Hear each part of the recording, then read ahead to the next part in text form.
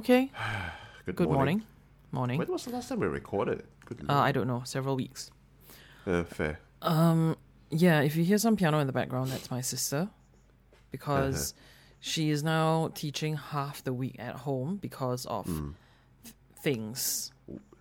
Well, I mean, we can be quite upfront with this. We're back in lockdown. We've been in lockdown for 2 weeks. I mean, it's a very soft lockdown, but it definitely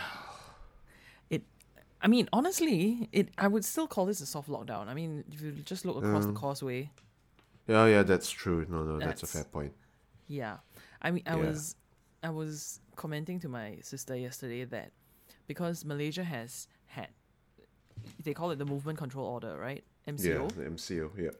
And they've had several versions of it. They have the good old MCO, and then they've had CMCO, which is Conditional Movement Control Order. Yep. Then I think they have like a 5-level system. Yep. Which goes from, so MCO is the middle one, and then the softer versions are Conditional MCO and Recovery MCO, and then the harsher versions are Enhanced MCO, and now the full MCO. And I was commenting to my sister that they need to find something that begins with B for the recovery MCO and something that begins with with D for the normal MCO. And then now they can have a B, C, D, E, F grading system. Yes, correct. Yes, I don't know. I mean, this is just the kind of thing that I entertain myself with nowadays because Very good. I don't think I've left the house in 2 weeks. I have only been going out to get food, and which no, the more food or less comes to me. I mean, much as I would like to, it is pricey to order in all the time. So Yeah. So I mean, speaking of which, my mom has been kind of taking the opportunity to just order all sorts of I think, exotic. Not exotic. Last Sunday we had fried chicken, and Okay. this Sunday we are also having fried chicken. I mean, yeah. fair enough.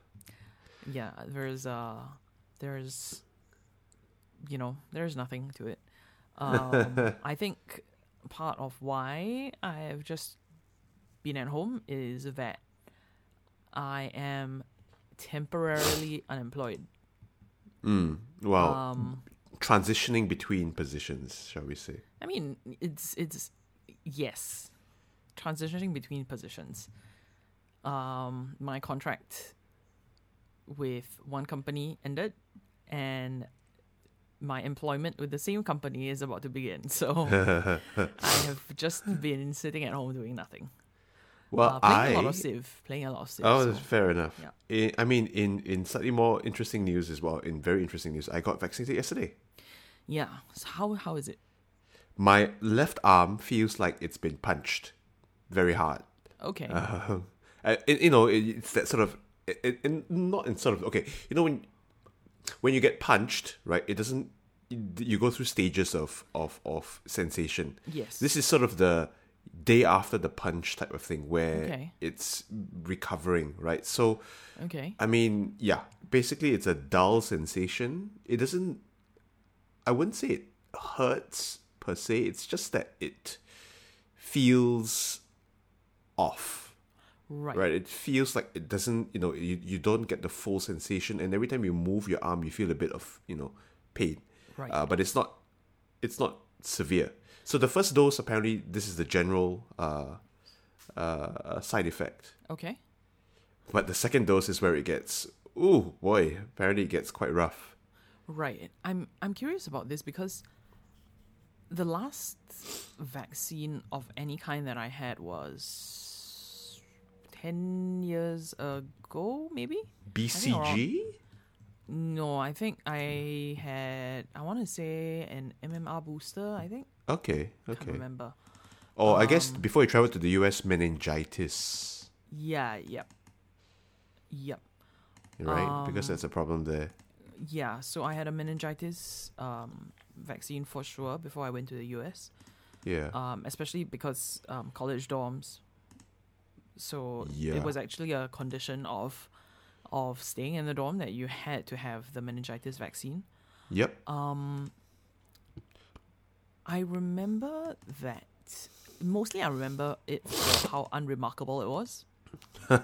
Because Right, yeah. I think I remember meningitis being very sort of, not very interesting. I agree. yeah, it literally you just get the pinprick and then Yep. you forget about Good. it, Yeah. right? You even forget there's a plaster there. Then you go back, Yeah. I've got a... And then you Yeah. you realize, there's some blood. Yeah, I mean, I'm trying to think. In recent years, I mean, I've had like cannulas, I've had blood drawn and things like that. But well, I guess it's different, right? When you're getting your blood drawn, as opposed to when you're getting something injected into you. But Yeah. I don't know. I guess maybe I've just been lucky. Like my injections in general have been completely unremarkable. Well, let me So- look up the meningitis vaccine because, I mean, obviously this will vary depending on the sort of the mechanism of delivery of the vaccine, right? And Right. what the vaccine is. So let's see. Right. Blah blah blah blah blah. And I mean, obviously, an mRNA vaccine is a new thing. So I guess. So meningitis. There are two kinds. One is a conjugate vaccine. Oh, okay. So conjugate vaccine is a vaccine that joins a protein and an antigen. So Okay, I don't know what you're that getting means. you're getting the full protein basically, and the antigen helps to bind to a antibody. Right? It triggers antibody response much better, Okay. right? And then the I'm recombinant saying one okay is where because I don't actually know what any of that means. So, okay. So interesting. like, so you there are have two to, kinds like, of go all the way back to like Yes, okay. secondary school biology. Okay, so essentially how any vaccine works, right, Yes. is that you need to trick your body into producing a protein that is part of how the body recognizes the virus, right? So every virus has proteins surrounding its whatever structure it has, whether it's a coronavirus, whether it's a Right. bacteriophage, right? All viruses have a sort of an outer shell of proteins. And Right. why the body recognizes and reacts to these viruses is that they see that these proteins are unfamiliar, Okay. and then they go, all right, we have to attack this, Right. right? So whether it's HIV, whether it's coronavirus, whether it's the common flu, and so different viruses have different sort of protein signatures, shall we say, Right. Okay. right? So what a vaccine does is that it traffics a protein to your body somehow, right? And then the body goes, hey, I don't know that protein.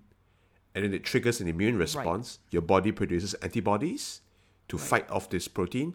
And so the next time you get infected, you already have that baseline antibody presence in order Right. to fight off any virus that comes in. Right. And just to be clear, if you were infected with the corresponding virus, right, your body would also have an immune reaction. It's just that the virus outpaces the body's ability to fend it off. Okay. That's right, yeah. So, in the past, right, how vaccines have been developed or how vaccines have been deployed, there are various kinds of vaccines, right? Some include dead virus. Yep. So I think, not sure if this is polio, but some vaccines basically just take the live virus, they kill it by boiling it or something like that. Right. But what you have left are these, protein fragments that are still part of the virus's signature, and then you ingest it or you inject it, and then the body goes, hey, I'm going to mount an immune response. Now, how the meningitis vaccine seems to work is that it delivers the raw protein. So it Right. delivers the protein either as a protein bound to an antigen. An antigen is what binds to an antibody. Okay. Okay, so by attaching the protein to an antigen, I'm not entirely sure, but I think it probably enhances the rate at which the protein is recognized by the antibodies Okay. and then attacked, right? Right. And then the other way is to put this protein into a dead virus and then to deliver it into the body, Right. right? So, I mean, how an mRNA vaccine works is, the general principle is the same, but the delivery mechanism is different. Right? Right. So an mRNA vaccine, so one of the problems is that synthesizing proteins is a pain in the ass. Proteins are fairly large molecules, Yep. right? because a peptide is huge. Right? A single peptide that makes up a chain of polypeptides that forms a protein is quite Right, enormous. yeah. Right? Whereas DNA is a relatively smaller molecule. Right. Okay. Right? So what an mRNA vaccine does is that it goes one step prior, right? In order for the body to make a protein, in order to deliver a protein to the body, you can either deliver the entire protein Okay. or you can give the body instructions to make the protein. Right. Okay. Yeah? Okay. So an mRNA is a piece of genetic material that provides instructions to the body to make a specific protein sequence. Right. Okay. Right? And so when you inject an mRNA vaccine, the body goes, okay, that's mRNA, right? Standard protocol is to turn the mRNA into a protein or to read the mRNA and then make a protein from the instructions. Right. Right? And so the body Right. makes a protein and goes, what's this protein? Right? And then it attacks the protein. Right. Okay. That And well, so that the- makes yeah. sense, and that Yeah. would also explain why the body seems to have the physiological response is a little bit more pronounced compared to typical vaccines, right? Because there's mean, more going on. Perhaps, I don't know. I mean, this is something that I don't know nearly enough about. I know the I general... know nothing, so I'm just like talking out of my. I'm not a vaccine biologist, but I know my basic cell biology, which Right. I think goes a long way. But the other interesting thing about the mRNA vaccine, and the reason why they deliver mRNA and not DNA, right? Obviously, is because number one, DNA. Well, the process by which DNA is read is much more complex, right? Okay. Because there are various levers in the body, shall we say, in the cell that switch on and off. That determine which parts of the genome are sequenced. You won't want for example, your skin cells to be producing producing proteins that are normally found in the liver. Right. Right. So within your different cell types, there are different sort of switches that govern right. which parts of the genome are read and which parts are not read. So if I deliver a DNA strand as a vaccine, right, controlling the mechanisms that determine whether this DNA strand is turned into a protein is very complex. Right. mRNA is much more basic because the body goes, I see mRNA, I will transcribe it into a protein. Right. Right. Right. The downside is that mRNA is notoriously unstable. Right. RNAs in general are extremely unstable. They degrade very quickly. Right. Is that part of why there are such logistical demands on transportation? Yes. Right. That is definitely one of the main reasons. I mean, for one, right, Well, logistical every demands part on transportation and storage. and storage, Yeah. yeah, and of course, the shelf life of the vaccine as well, Right. right? So, for one, right, there are these proteins called RNases. These are proteins that degrade RNA, and they are literally found everywhere on your skin, on the table in front of you, on your computer. They are ubiquitous in nature. Right. Okay. Because it is a natural defense mechanism, right, to get rid of any potential RNAs that might be lying around. In fact, in the lab, if you work with RNA, and I don't work with RNA, but if you work with RNA, you have to use special RNase-free water, so water that's been specially treated to remove any RNA-degrading proteins, and this bottle of water costs, I think, $12 per mil. Okay. $12 per milliliter, Okay. which is All right. what the shit. Okay. That's how stupid expensive this water is. So in order for the mRNA to be delivered safely into the body and to reduce to arrest the rate at which it's degraded, the mRNA has to be encapsulated in a fat Right. capsule. This part starts to sound familiar. Yeah, well, yeah, this is, I guess secondary school biology, right? The phospholipid bilayer. Well, not No. that part. I think Not that it's- part. the familiarity comes from just general press coverage of Okay, fair. of how the vaccine works and stuff like that, which clearly I have only absorbed the weirdest parts of. Yeah. Yeah. So basically, it's encapsulated in a layer of it's what's essentially fat, right? It's a lipid, and so that sort of helps to reduce the rate at which the virus, the mRNA the mRNA is broken down, and so that is essentially the long and short of an mRNA vaccine. It's I think also very interesting because it's probably easier to synthesize. I don't know if it's easier to synthesize mRNA given how finicky RNA is, but it's probably much more adaptable rather than figuring out, how to synthesize a protein. Because, I mean, the other problem with proteins, of course, is this is hard to explain. But when we think of proteins, right, some people just think of it as a chain of peptides, a chain of amino acids, which, yes, is true, but proteins also have to fold. Proteins have a three-dimensional structure. Right. It's like if I how should I put it? If I take a rubber band, and I turn it, I linearize it, I turn it into a single strand. Okay. Right. That single strand is the sort of what we call the primary structure of the rubber band. Right. A straight line. But if I were to twist the RNA, twist the rubber band, what's going to happen is it's going to start forming these hairpin loops. It's going to start forming these twists, and it'll start to adopt a three-dimensional structure. Right. And that's what happens in proteins. Proteins have a three-dimensional structure. So it's essentially a globule rather than a string. Right. And so I think for any given linear string, like there can be multiple structures. Yes.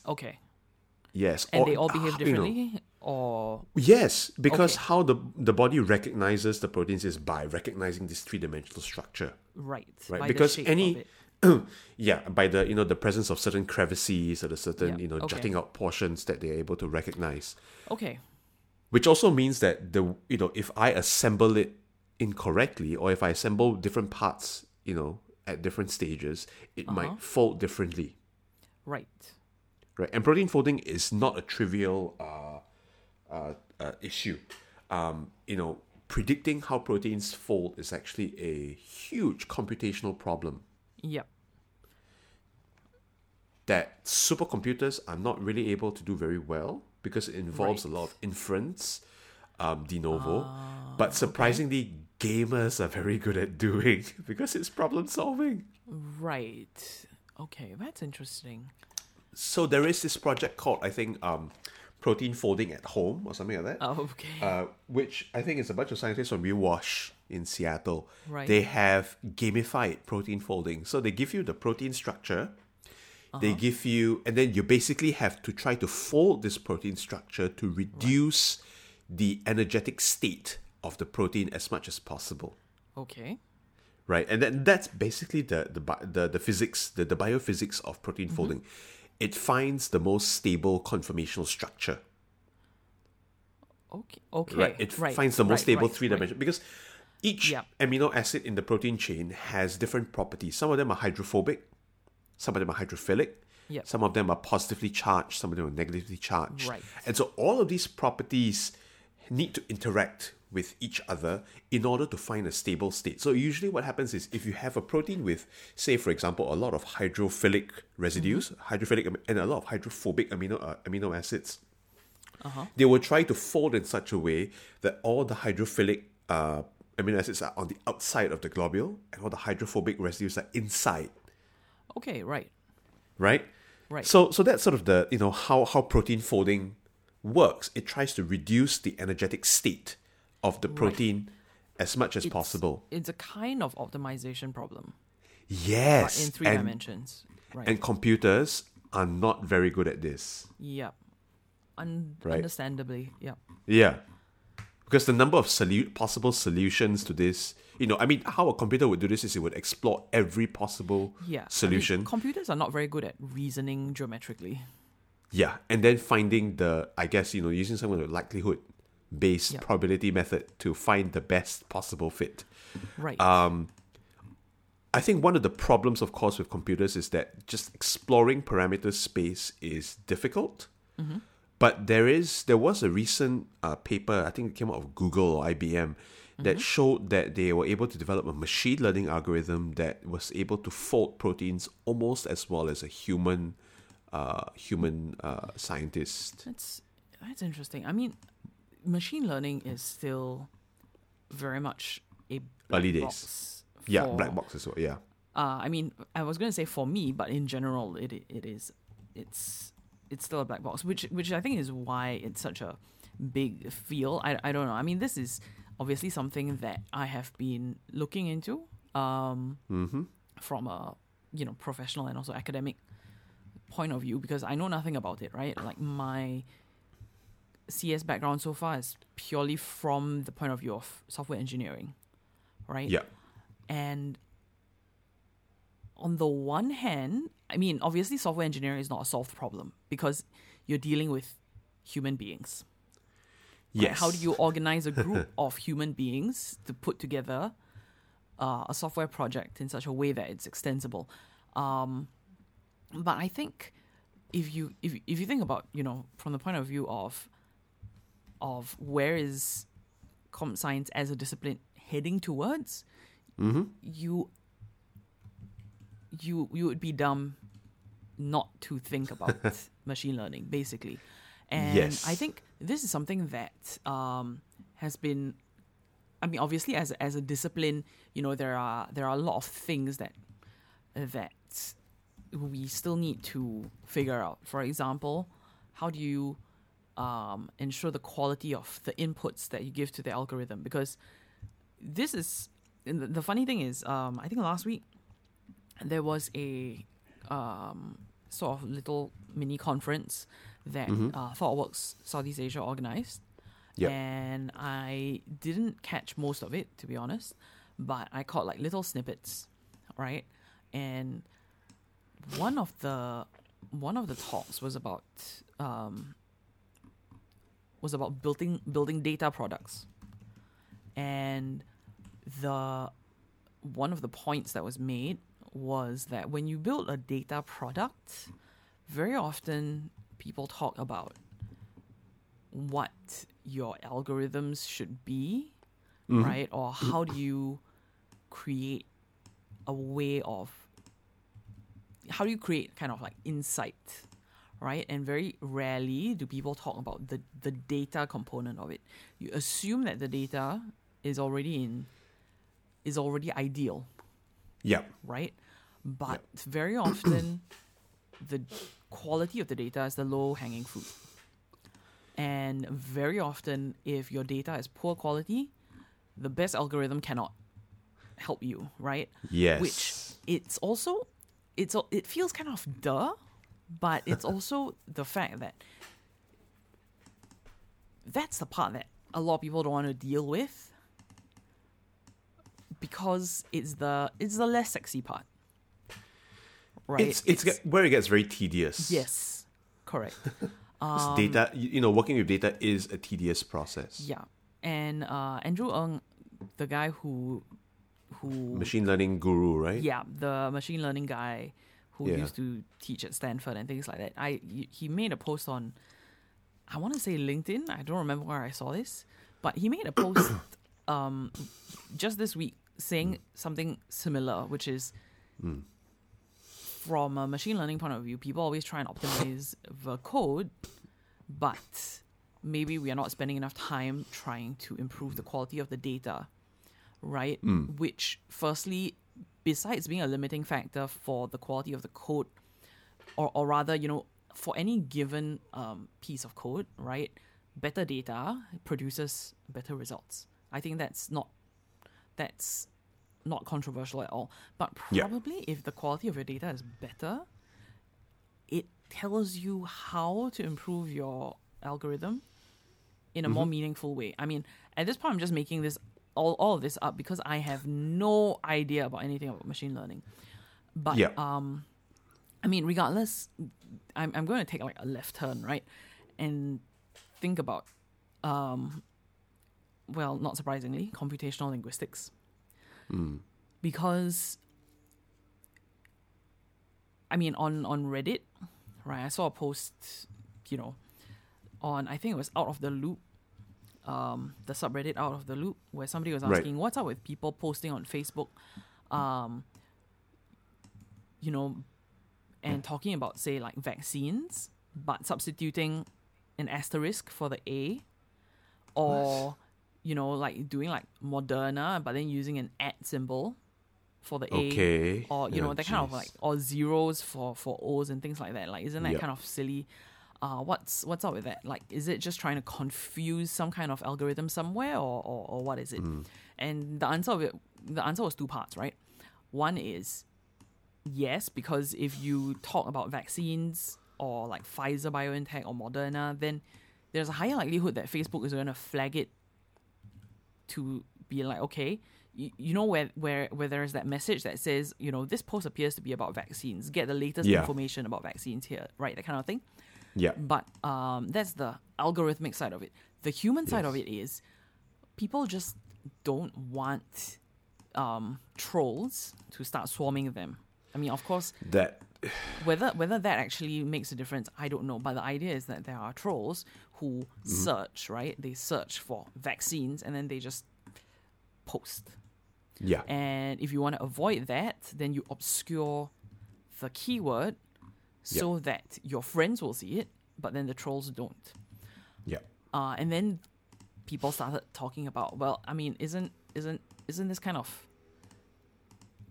Do we imagine that the Facebooks and Googles of the world can't come up with an algorithm to figure out this kind of obfuscation, right? And I don't know that we do. Because the thing is, yes, if you're talking about a specific case like vaccines, if you have a word that you feed into the machine, then yeah, sure, right? Can we figure out...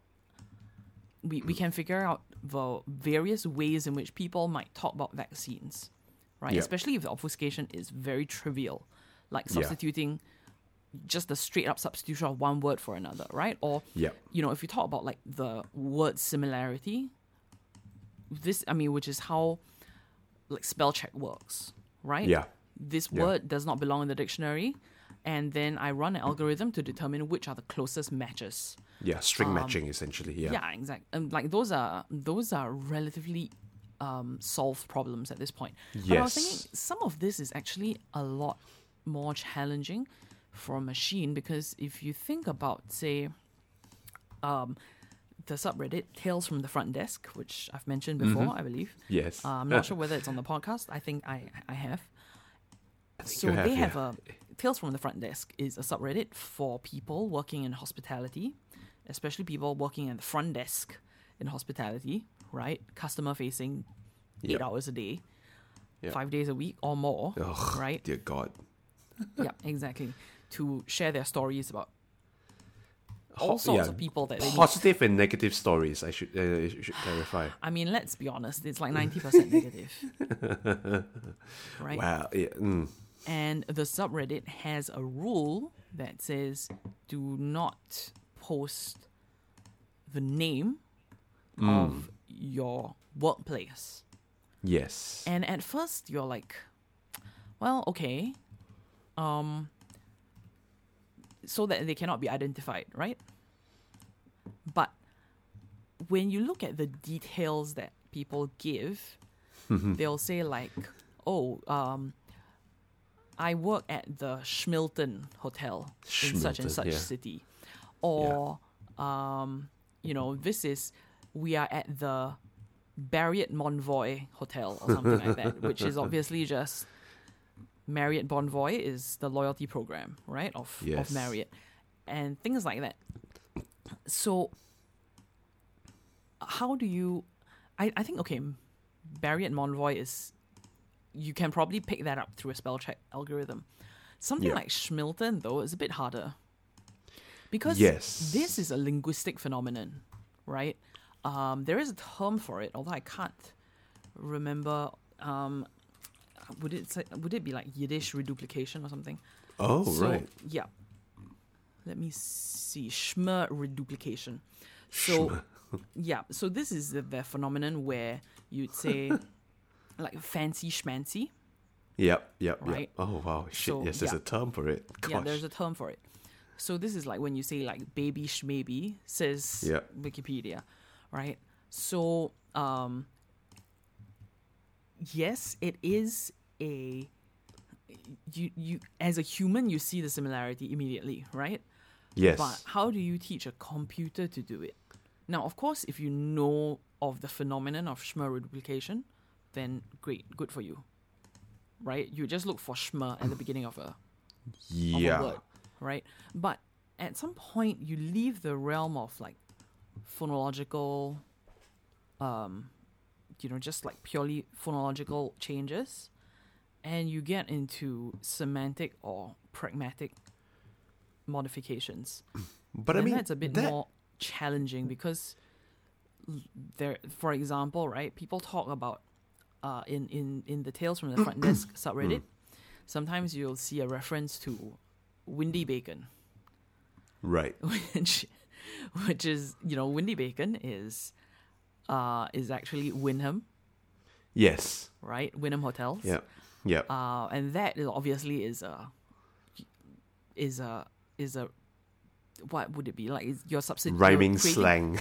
I mean, you're creating a substitute through the use of synonyms, right?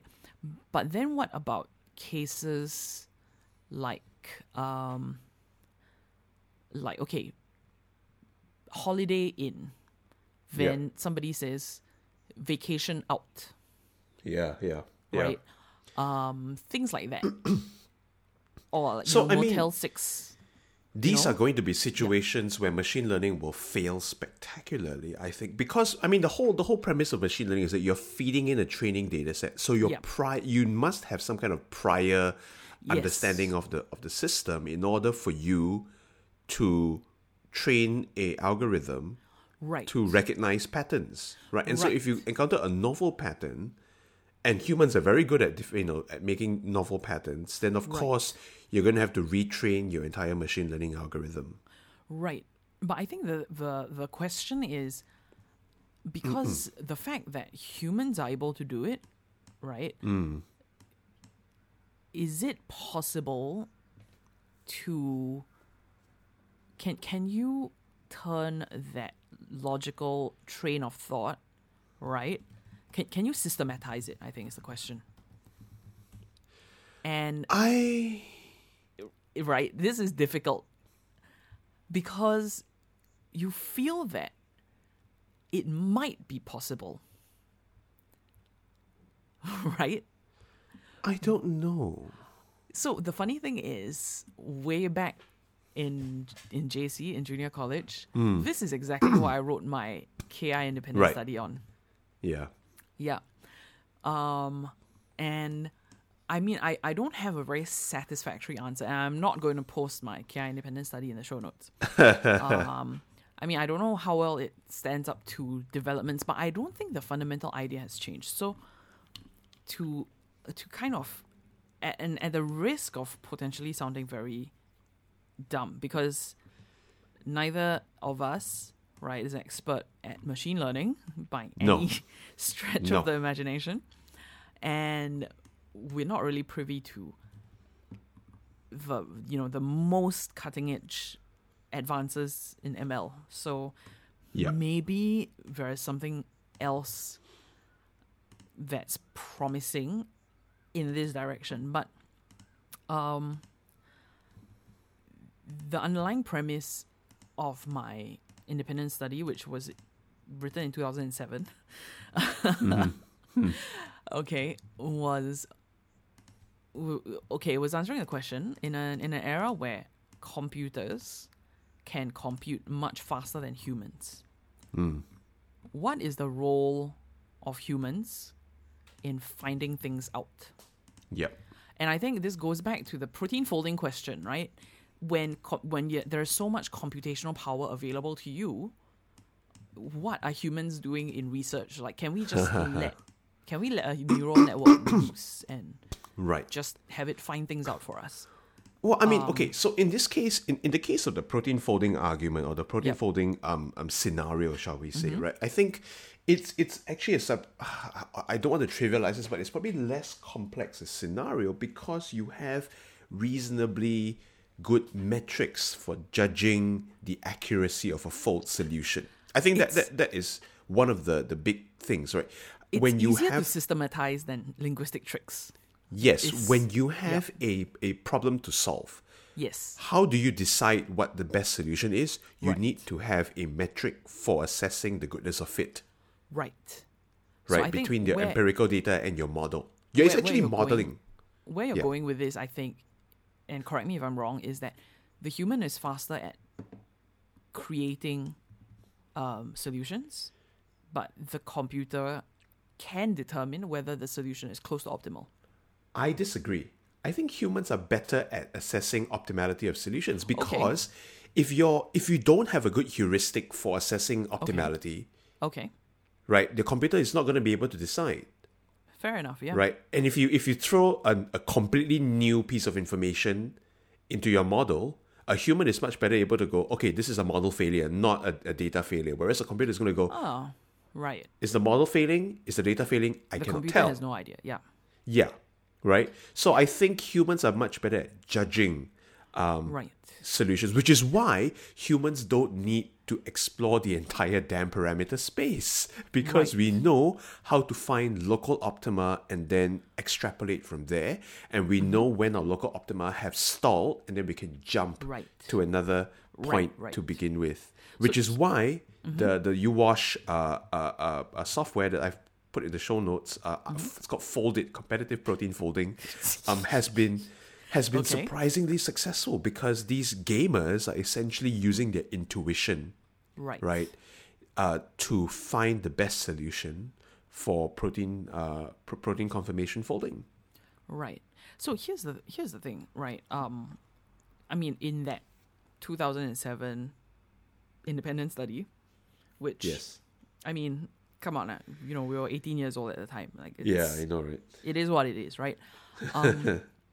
One of the things that I wrote was actually along the lines of, there was this argument that was made about chess, which I think was similar, right? That at that time, it was considered suboptimal to do a computation for all the possibilities, right, from a particular point in the game. Yes. And there are things that are actually interesting about chess Well, and computation. Okay. So chess has two interesting problems as well, or not two interesting things that make it computational, computationally tractable. There is not only a heuristic for assessing optimality, right, in terms of that's much more challenging because you're trying to second guess what the other person's going to do. Yep. Right, but your parameter space or your is very limited. It's So here's restricted the- by Here's the thing, right? It is limited relative to today's computational power, right. Yeah. Fair. right? Because back at that time, it was assumed, or I wouldn't say it was assumed. I don't think they necessarily made that assumption, but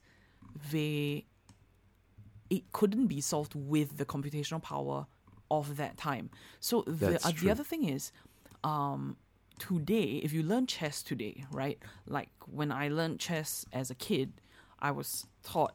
I learned it through a computer game. So go figure. Same actually. So I was taught, right, that how do you determine if a trade is worth it, Yes. right? And there are point values that are assigned to the different pieces. Like a pawn is 1 point, and a rook is 5 points, and a queen is 9 points, and things like that.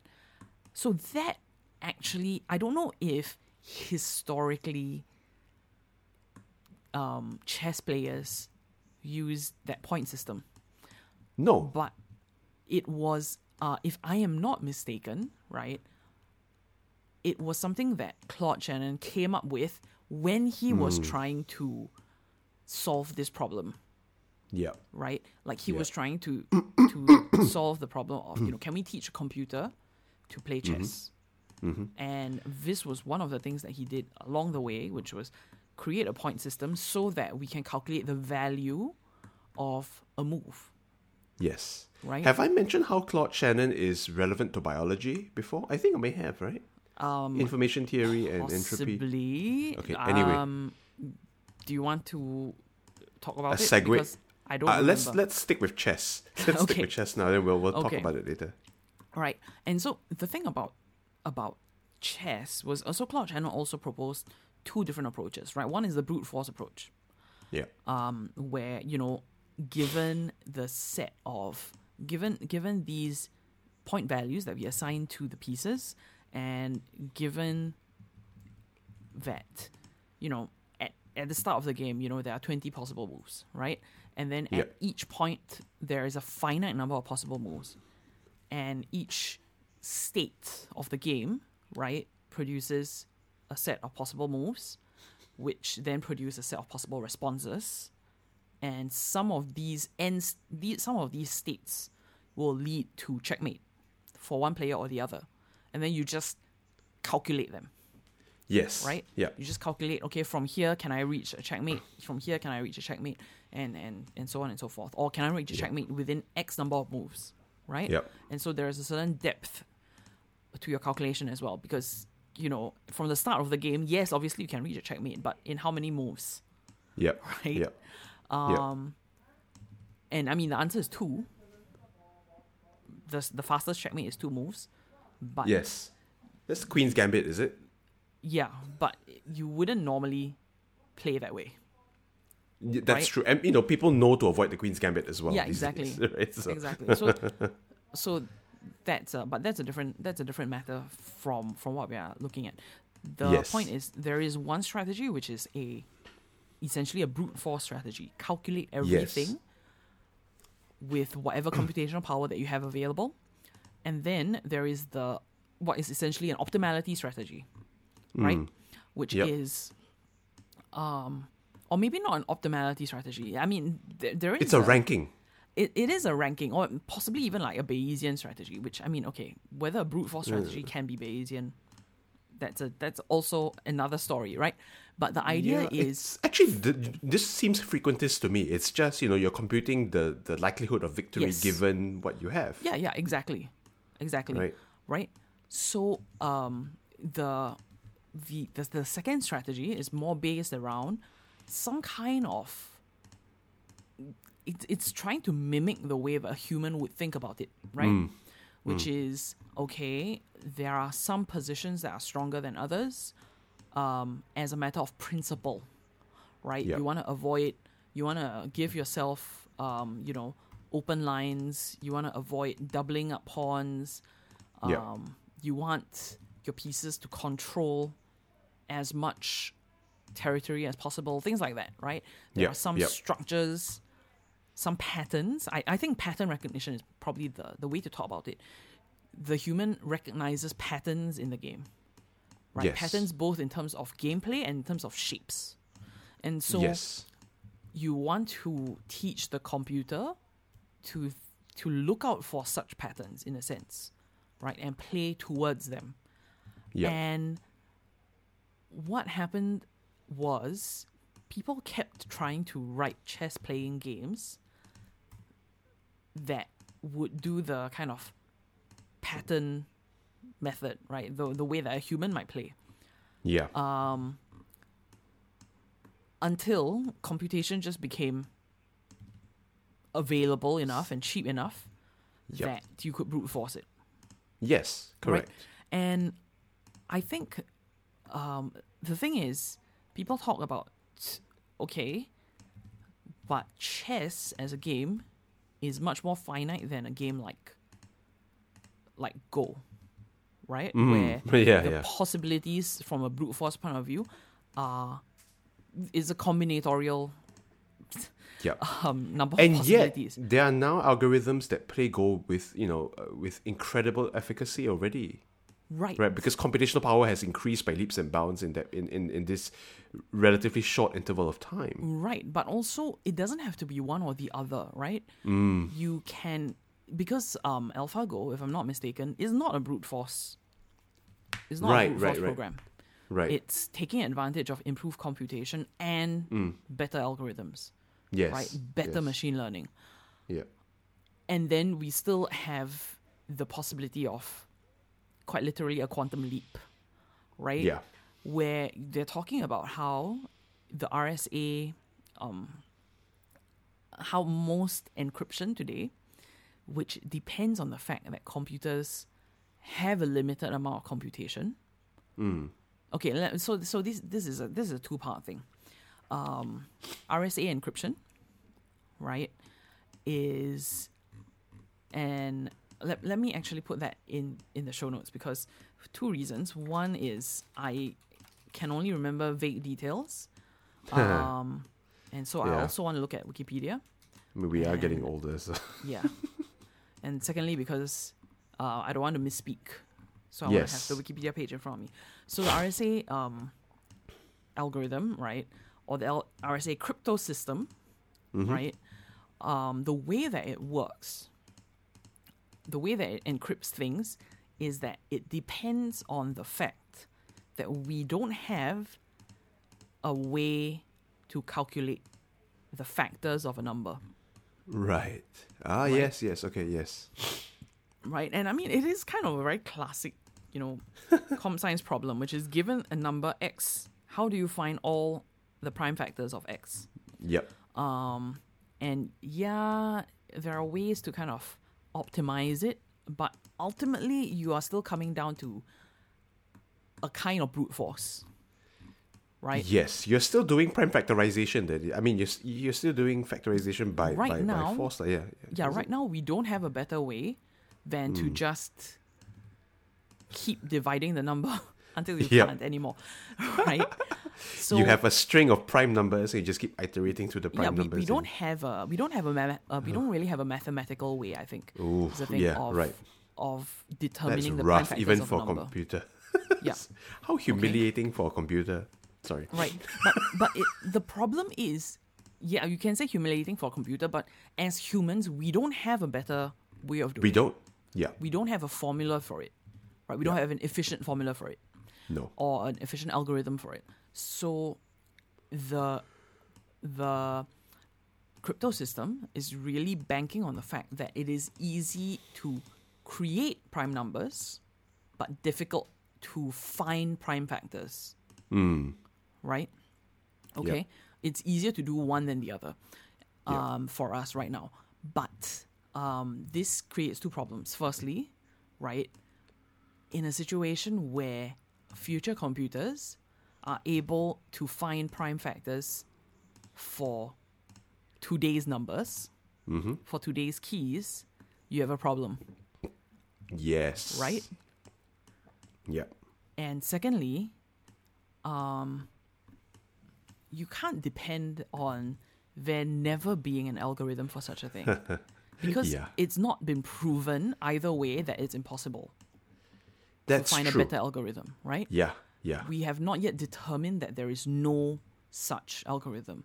The completeness of the solution. Of Yeah, a possible exactly. solution. Yeah. So it is a question mark. Like, if we were to somehow create a quantum computer with a magnitude, all right, orders of magnitude more computing power, Yep. then, well, who knows? It's two sides of it, right? Who knows whether we actually need better algorithms at that point? Yes. And secondly, if we do get better algorithms, what seemingly intractable problems suddenly look very tractable? Yep. Yep. Yeah. Anyway, Well, yeah. my I mean, my so kind of sorry. throwaway conclusion from my independent study was computers are better at computation than we will ever be. I don't think Yes. that's controversial. And Correct. so it eventually comes down to this. What I said at the time, I think, was like the role of human beings is really going to be qualitative. Like, Yes. you're just never going to be better at computing than a computer. No, computers are very good at computation so long as it knows what it's computing. So long as Yep. it's given a very fixed set of parameters within which Yep. to compute something. And that I mean, so that's set what of you're going to do parameters- as a human. Yeah. You right. tell the Because computer what to compute. for example, if I'm trying to solve a problem, right? Say chess, I have to tell the computer what the formal parameters of chess are. Right, a knight can move this way, a queen can move this way, a pawn can move this way. Now, in chess, where the move space, shall we say, the parameter space for movement is fairly well defined, it's a trivial issue for the computer to then compute this. But if you're faced with a problem like linguistics, where things shift and evolve so quickly, right? Yep. Sort of defining the parameter space becomes next to impossible. The one thing, I mean, the one example of this that I find really fascinating is Bahasa Melayu. Okay. Malay is not a difficult language to learn for us. Okay. But have you seen how Malay is used in the present day? Has adapted to text speak. I'm going to put a Quora article on the show notes.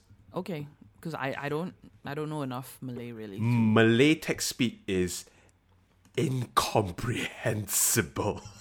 It's really, really arcane. Right. Because, for example, right? I don't know Malay text speak, but basically it shortens words by a lot. Right, so for example, saya becomes SYA, not SAYA, or SY, right? And these are mutually understandable between people who are fluent in Malay. I can understand a little bit of it. So I think the example in the Quora article is, okay, saya pun makan nasi dan mi. So saya pun also makan ate nasi dan mi, rice and noodles. Right. So the shortened form is SYA, saya, pun, PN, makan MKN. Makan and MKN are, interchangeable, right? We understand it semantically, but a computer will struggle when these things are used in different ways and sometimes inconsistently as well. Right. I think what we've been circling around is really a theory of mind, right? Which is Which is what is the? I mean, as much as I kind of hate to phrase it this way, what does a computer understand? Because even the word understand is extremely loaded, right? Oh, it's loaded shit, yeah. Yeah. You don't say. And I think it kind of there when it comes to theory of mind, there are so many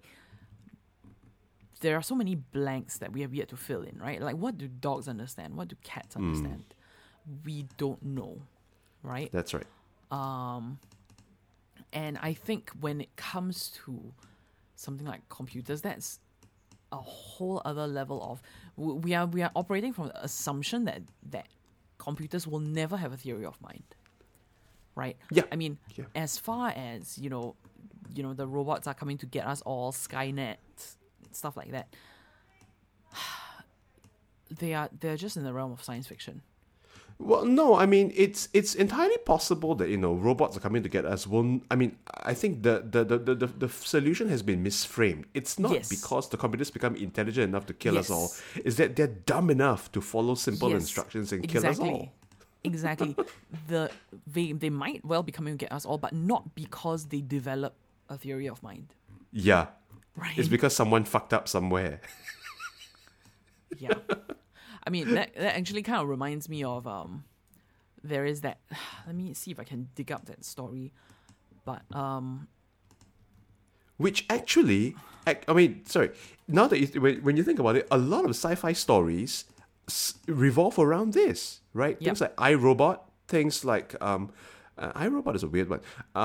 Things like all these stories where a machine fundamentally misinterprets a prime directive. Yeah. And concludes that killing all humans is the best way to achieve this prime directive. It doesn't point to intelligence. It just points to extreme reductionism when interpreting a command. There is a term for this. So I'm going to put this into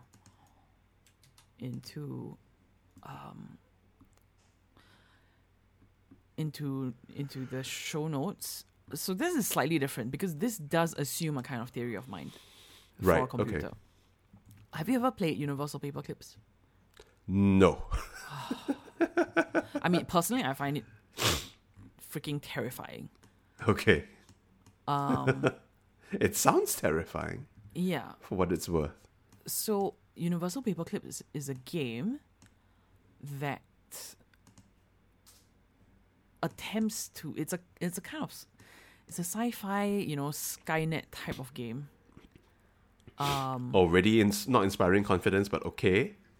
Yeah, I'm trying to remember the game mechanics or the game like canon. But basically, I think you run like a paperclip factory or something. Okay. And then Okay. eventually the system that is running the let me just look it up. Come on. The Universal paperclip uprising, dear God. Yeah, I mean Universal Paperclips. Universal Paperclips is a 2017 incremental game created by Frank Lantz of NYU. Oh, okay. The user plays the role of an AI programmed to produce paperclips. Right. Initially, the user clicks on a box to create a single paperclip at a time. As other options quickly open up, the user can sell paperclips to create money to finance machines that build paperclips automatically. Okay. Right. At various levels, the exponential growth plateaus, requiring the user to invest resources such as money, raw materials, or computer cycles into inventing another breakthrough to move to the next phase of growth. Okay. The game ends if the AI succeeds in converting all the matter in the universe into paperclips. So, the title that's of the good. game and the overall concept draw from the Paperclip Maximizer thought experiment, first described by Nick Bostrom. Oh, shit. Yeah, so Nick Bostrom is, I forget his academic post. He's at Oxford, I believe, Right.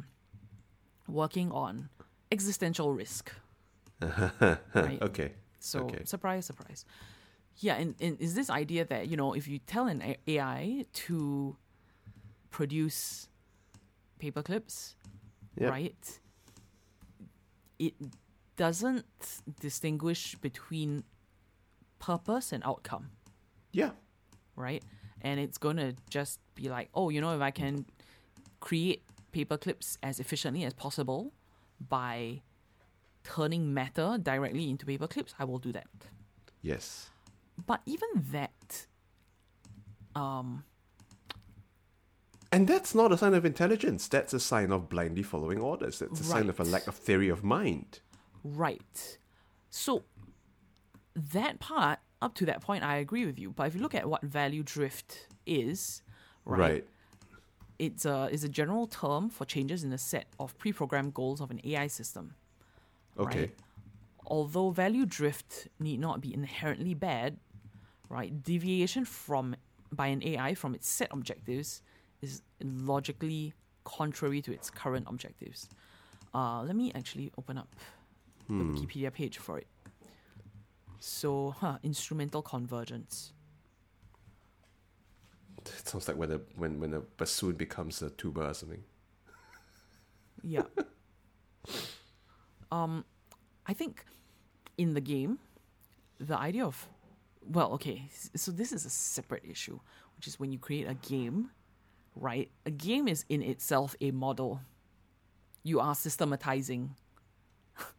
You are systematizing something that is not naturally a system, right? You are like, Yeah. civilization is a model of civilization, right? Yep. And just as Universal Paperclips is a model of what an AI could do in an extreme Yes. hypothetical scenario.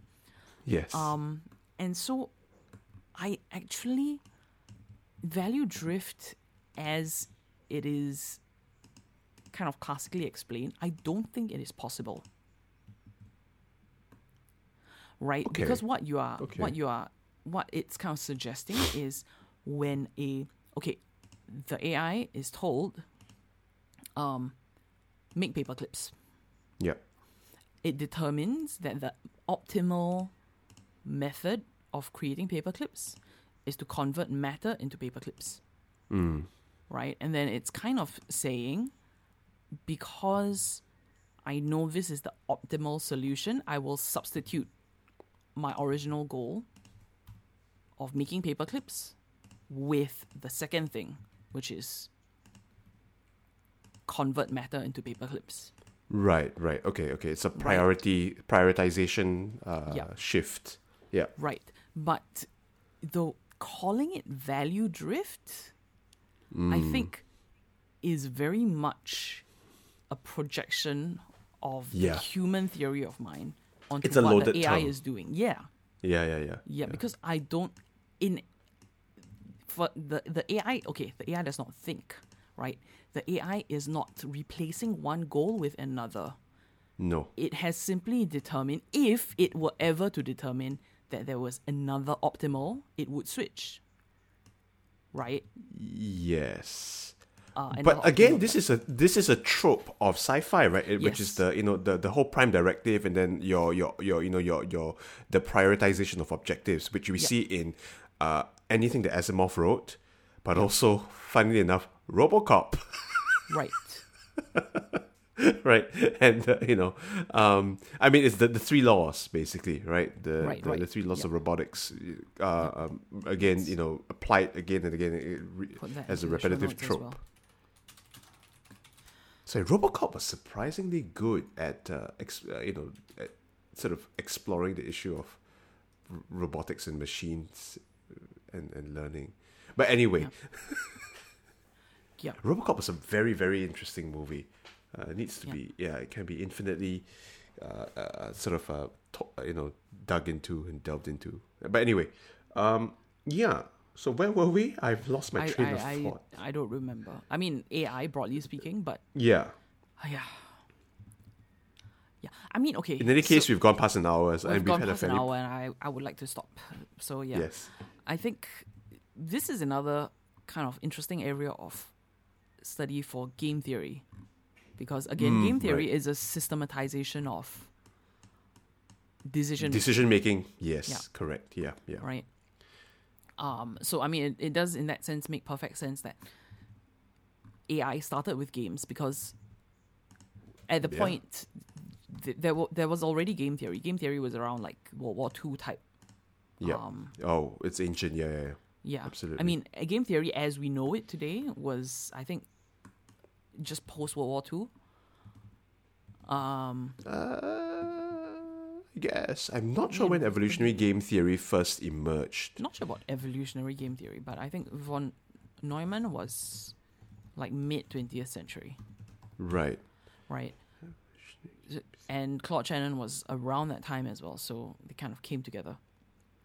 70s. Okay, so that's well after the war. Yeah. No, evolutionary game theory is not a game that evolves. It's just in evolution when you have competition between two organisms, you can model it using game theory. Right. Right? It's a I mean, it what makes we call the Hawk-Duff system. Yeah. Okay. Yeah. So All right. population plays the game, replicates population at time equals t+1, and then you iterate again and again. That's evolutionary game theory. Right. Yeah. Okay. And okay, I'm gonna just very briefly talk about the Hawk-Duff. The Hawk-Duff Okay. situation is, if a hawk meets a hawk, that's competition. If Yeah. a hawk meets a dove, that's predation. If a Right. dove meets a hawk, predation again, and then dove meets dove, it's either coexistence or competition again. Right. That's it. okay. That's a game. Right. But it has a kind of fractal effect Yeah. you have- Yeah. when Populations that iterate and then Yeah. they grow. when and it's played so on. over Yeah. time. Right. Yeah. Okay. Anyway, I think for me at least, we're starting to get into territory that I really don't understand. So, like if we continue, we're gonna start talking nonsense. So I think Fair. it's just as well we stop here. All right.